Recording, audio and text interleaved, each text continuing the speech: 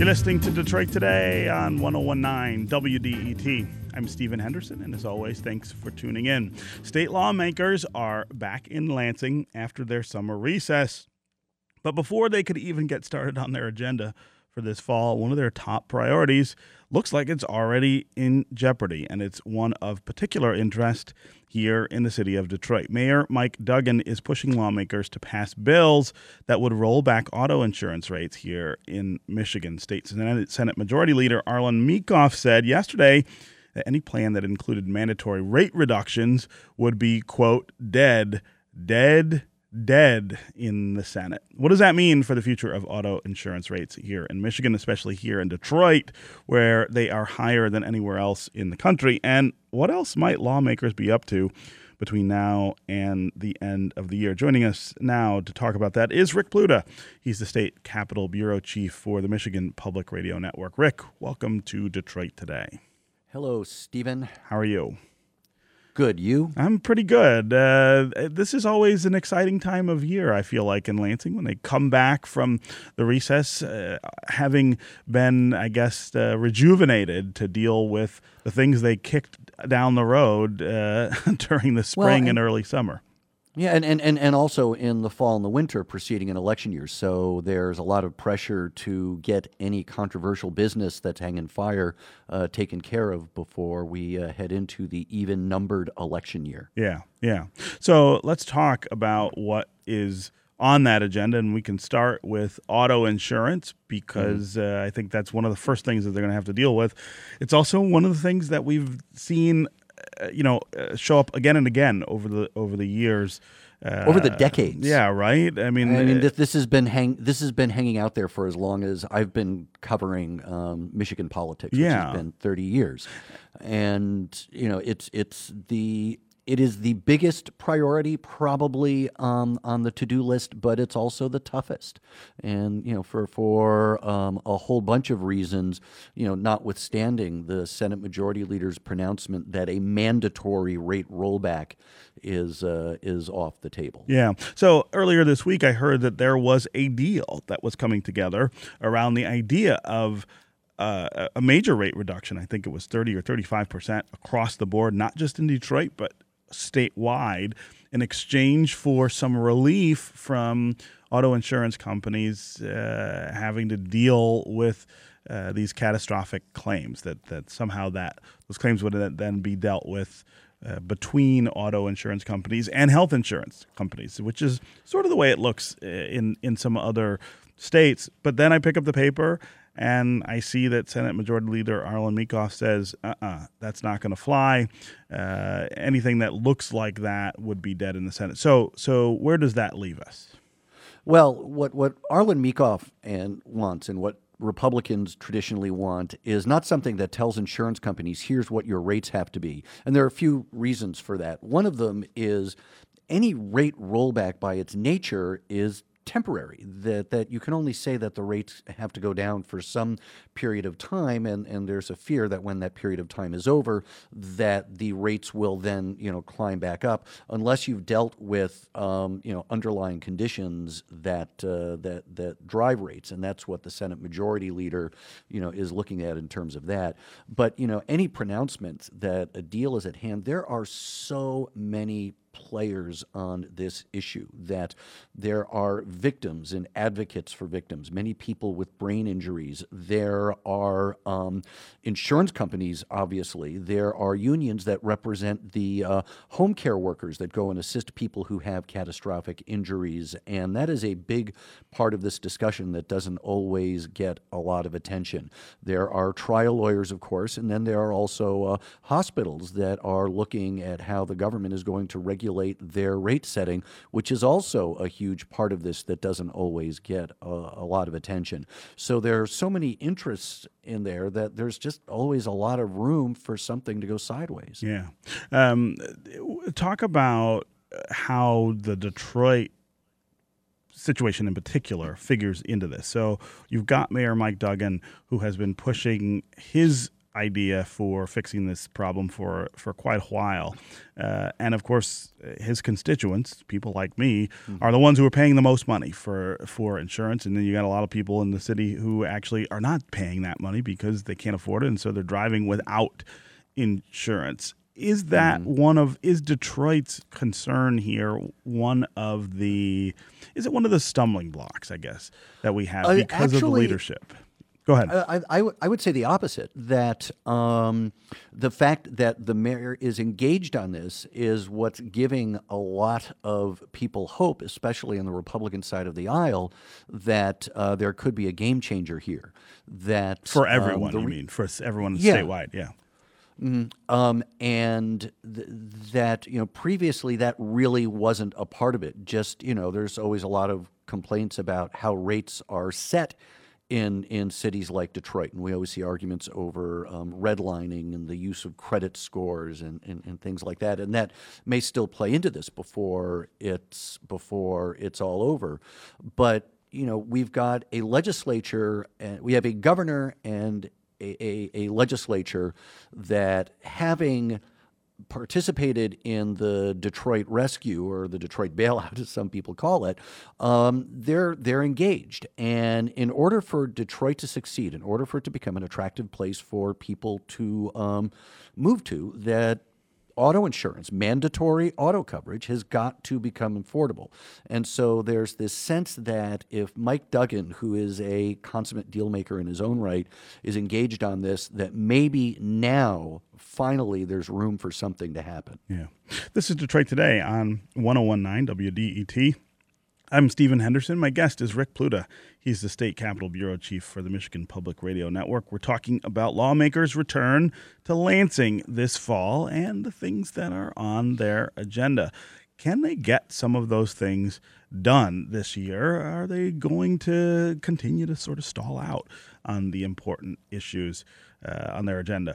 If you want to join the conversation, give us a call. 313-577-1019 is the number on the phones. That's 313-577-1019. You can also go to the WDET Facebook page and put your comments there, or you can go to Twitter and hashtag Detroit Today, and we'll work your comments into the conversation. Especially, we want to hear from you about insurance. What do you think about the insurance deals that are being talked about in Lansing? Do you think they will pass?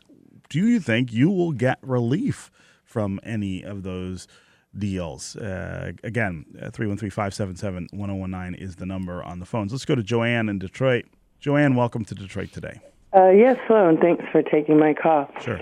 Well, what I wanted to say, first of all, I think that maybe people who don't drive a car ought to get some kind of credit for having a lower carbon footprint. But in terms of dealing with the cost of insurance in Detroit, et cetera, it seems to me that the high cost is related to the personal injury protection part of this plan. It is. And if we had Medicare for all, that Congressman John Conyers supports and Bernie Sanders, and that we actually provided health care for everybody, I think that could play a role in lowering these costs, because if everybody had their health care covered to begin with, you wouldn't have to file a lawsuit or something to get it taken care of if you were injured. Yeah.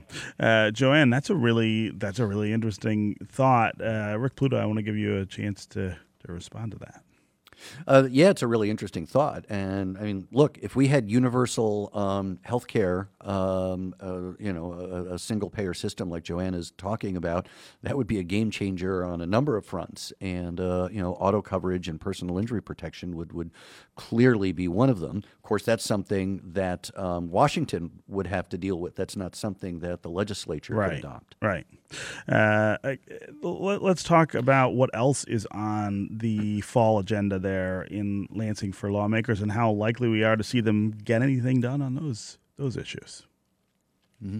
You want me to just choose one? Yeah, let's just pick one. Well, you know what? Actually, just because I think this is kind of interesting, but over the summer, the governor convened a recycling summit. Mm-hmm. And at that, he let it be known that this fall he was going to have a pronouncement in the fall about a recycling initiative. Now, they're still working on that, and it sounds like the direction they're taking at first is to kind of study the issue more, look at what counties are doing, find out what's working in terms of diverting solid waste from landfills and toward recycling centers, and what's not working, what's standing in the way. I think one of the things that they'll have to look at is in Michigan, it's actually pretty cheap to dump in a landfill, and that's why we have these controversies about out of state waste coming in.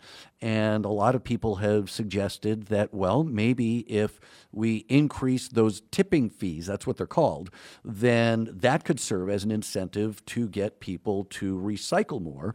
But then you've got local governments and businesses going, well, no, don't do this on our backs. Don't increase our costs for our taxpayers and our customers. Find something else.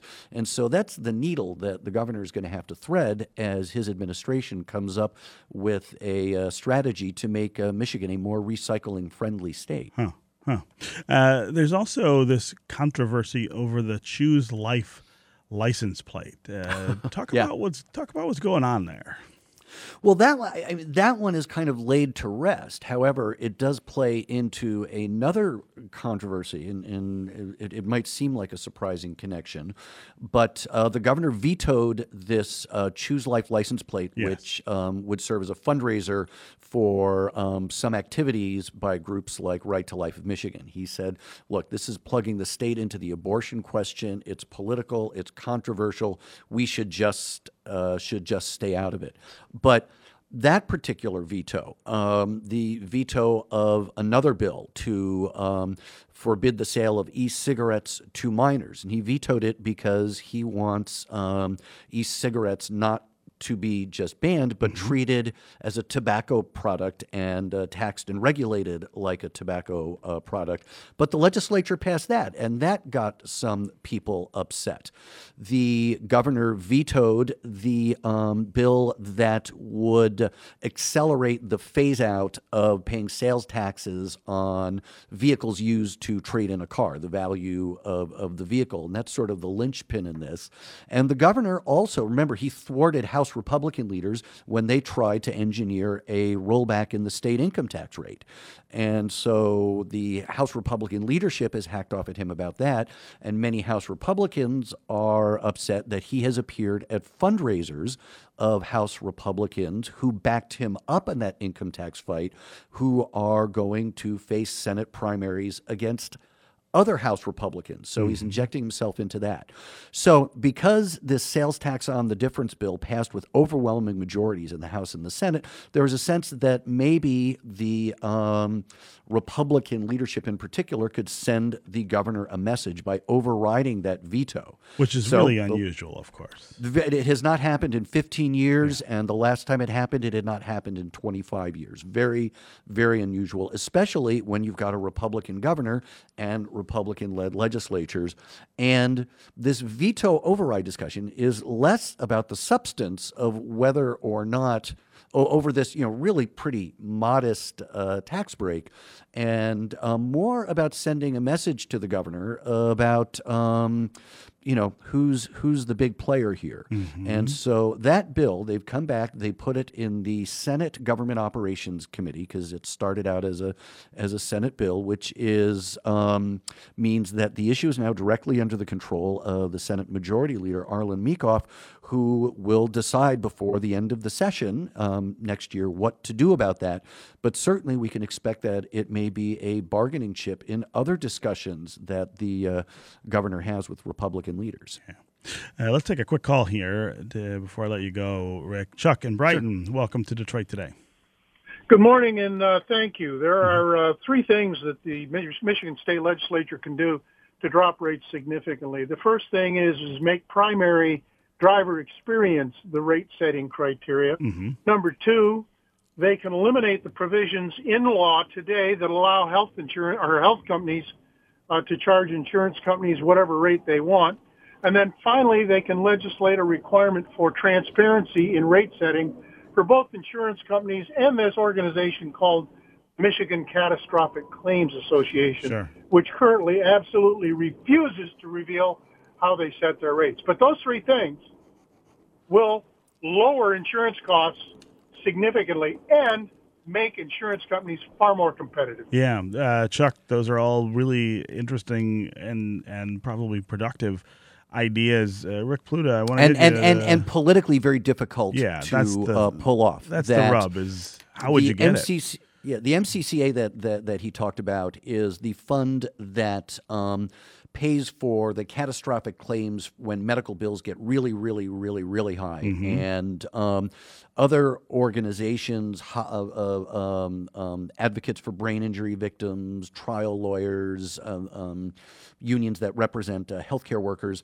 have been trying to get more information about how they set their rates and what goes into it. And the insurance companies have always successfully resisted.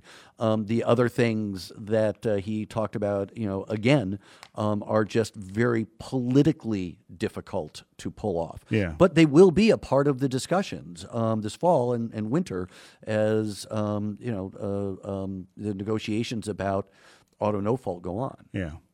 All right. Rick Pluta, Capitol Bureau Chief for the Michigan Public Radio Network. As always, thanks for joining us on Detroit Today. As always, a pleasure, Stephen. We'll talk to you soon. Up next, we're going to talk with Congressman Dan Kildee about disaster relief funding, the debt ceiling deal between President Trump and Democrats, and Flint. Stay with us on Detroit Today.